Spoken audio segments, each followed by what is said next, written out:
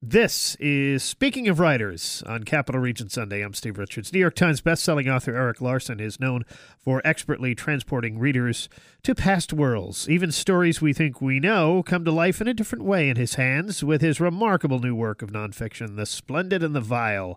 Larson once again turns history into a thriller, taking us into the heart of war-torn England for the period of May 10th, 1940 through May 10th, 1941, Winston Churchill's first year as Prime Minister. Erik Larson is the author of 5 national bestsellers: Dead Wake, In the Garden of Beasts, Thunderstruck, The Devil in the White City, and Isaac Storm, which have collectively sold more than 9 million copies. His books have been published in nearly 20 countries. Happy to have Erik Larson join me now here on Speaking of Writers. Erik, welcome to this program. Yeah, thank you very much. So you often write about fascinating events in history that most of us have never before heard of, but a lot's known about Winston Churchill. What made you decide to write about this first year, May 10th through 1940 through May 10, 1941 as Prime Minister? Yeah, well, first of all, it wasn't actually Churchill who made me want to do it, at least not initially, and it wasn't even the fact that it was the first year of his prime ministry. What happened was, my wife and I had moved to Manhattan from Seattle, and in the course of that move, realized I had this kind of epiphany about the nature of 9/11. Back then, we watched the whole thing, that horror unfold in real time on CNN, but from Seattle. Then arriving in New York, I suddenly realized, maybe this is a duh kind of moment, but I suddenly realized how intensely different the experience was for New Yorkers than for us, especially that sense of violation of their home city. And I started to think about the German air campaign against London in 1940-41.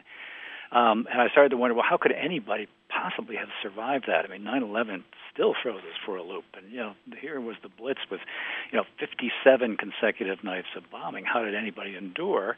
I thought about writing about a typical London family. And then I started thinking, well, wait a minute, what about the quintessential London family, Churchill? And his family and his advisors, and to try to figure out how did they actually do it on a daily basis. So that's how I came to do this thing. Chatting with Erik Larson here on Speaking of Writers. His new book is The Splendid and the Vile. Where did the title come from?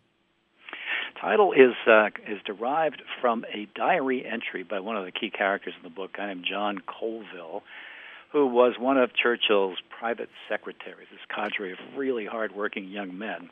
Colville was keeping an illicit diary, a gross violation of security laws, as it happened, but he kept this diary, a daily diary of life in 10 Downing Street, and literally a daily diary.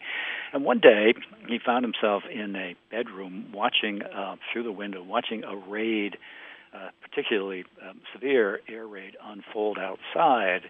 And he was struck by the beauty of the night, as improbable as that sounds. But this black sky, searchlights, explosions against the black sky, and so forth. And he writes this lovely entry about this that closes with him describing it as this juxtaposition of natural splendor and human vileness. And so right away I thought, Splendid and the Vile. That became my title, from way back when in the research process. Erik, did spending so much time with Churchill, reading his words, examining his actions, make you think differently about leadership? And what were Churchill's strengths and flaws as a leader? Yeah, well, I didn't intend it to be actually a book about leadership, but it kind of became one, frankly. And the thing that I think found to be probably the most striking trait in Churchill, and probably is something that all the best leaders do exhibit, and that is he was keenly aware of the power of symbolic acts. Even tiny things like his refusal to refer to Hitler by name. He only called him that man or that wicked man. And when you think about that, it's actually a pretty clever, sort of subtle way of demystifying the enemy. But at the other end of the spectrum, for example, after the first major deliberate raid against London on September 7, 1940, he went out and visited the docks himself with an entourage of his people. And really connected with those who had been bombed out of their homes in a very substantial way. So that power of being aware that even the smallest symbolic act is very important.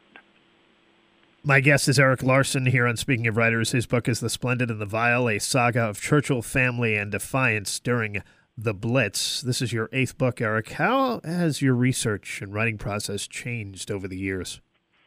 Well, it's I actually probably hasn't changed all that much, except maybe I'm getting more and more compulsive. It's for me, it's always a process of immersing myself very deeply into the archival materials that underlie whatever story I choose to do. In this case, I mean, that actually proved to be especially daunting because Churchill is probably one of those people who's been the most written about in the history of the world.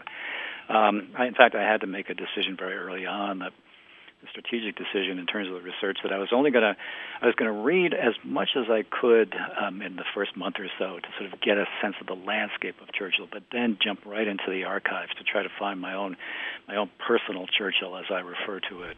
Try to find through this fresh lens of mine, that is simply the question of how on earth did these people survive on a daily basis. Using that as a new lens, which nobody had done before, actually. Using that as a new lens, I was able to find new things, as incredible as that may sound with somebody like Churchill. But I was able to find new things in the archives, in the historical record, because I was looking for something different. Speaking of new things, what did you learn about Churchill that most surprised you that you didn't know? Well, the thing I came away from was, maybe other scholars did know this, but what I came away from this research was that Churchill was a lot of fun. He was a lot of fun. I mean, he wasn't a particularly good tactician. He wasn't a particularly good strategist. He could be deeply inconsiderate to his workers and so forth. But they loved the guy, in part, I think, because he really was a lot of fun. He knew when to just sort of cut loose, and when I say that, I mean that in the Churchillian context. That would mean, he loved to sing. He loved to sing his favorite songs, like "Run, Rabbit, Run," songs from The Wizard of Oz, Gilbert and Sullivan.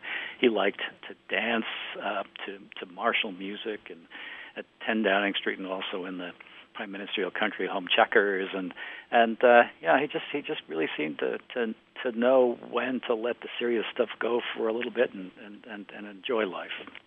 My guest is Erik Larson here on Speaking of Writers. His book is The Splendid and the Vile, a saga of Churchill, family, and defiance during the Blitz.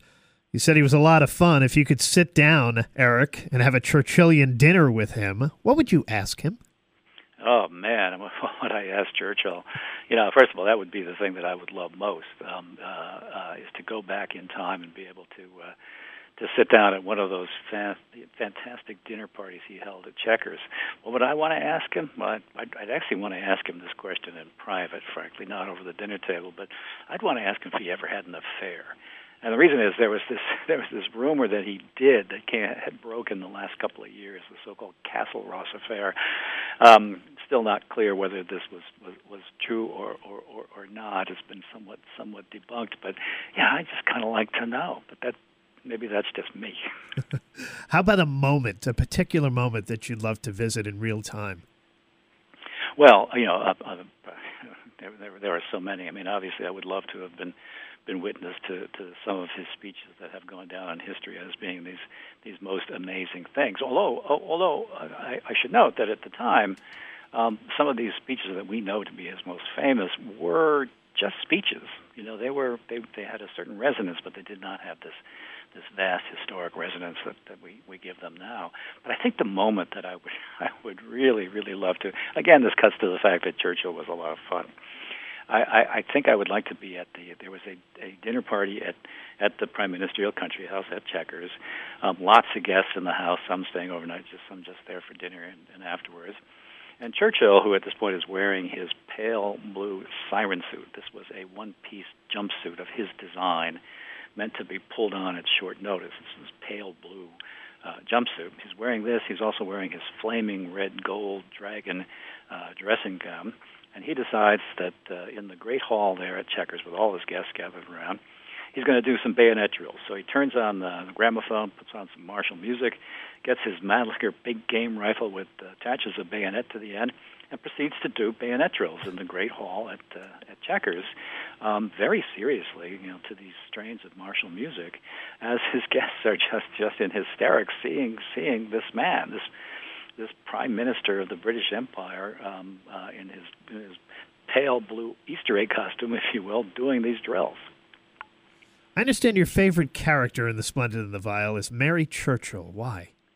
Yes, Mary Churchill. Well, first of all, in large part because she is, when I say she is new, what I mean is she is new to the scholarship of Churchill. I was able to use her diary. I'm one of two scholars, quote unquote, who were given permission to do so, and I think she was just the most amazing character. She's the time the action starts in the book, which is May 10, 1940, when Churchill becomes Prime Minister. She is 17 years old, and she is a really smart, articulate observer, and she keeps a daily diary also. And she was such an acute observer of her father, of events. She was so deeply in love with her father and adored him and so forth, and felt so deeply things that were happening in the war. But at the same time, she was also, after all, a 17-year-old girl, and she really wanted to have fun, and she did. And it was just this really great window into how people actually did endure that time. It wasn't all darkness. There was a lot of darkness, but there were also times when people could really relax and enjoy themselves. Are you working on a new book? I'm looking into some ideas. I'm thinking about it. It's always a difficult time for me. It's my publicist and friend Penny Simon once referred to it as, she says, that's when I'm in the dark country of no ideas, and I am in that dark country now. Maybe it's perfect pandemic country. I don't know, but that's where I am. Erik Larson, the book is The Splendid and the Vile, a saga of Churchill family and defiance during the Blitz. Erik, thank you so much for joining me. Thank you. And this is Speaking of Writers, and that's Capital Region Sunday, a production of Town Square Media Albany for this week. We're back again next week with another edition. Thank you for listening. I'm Steve Richards.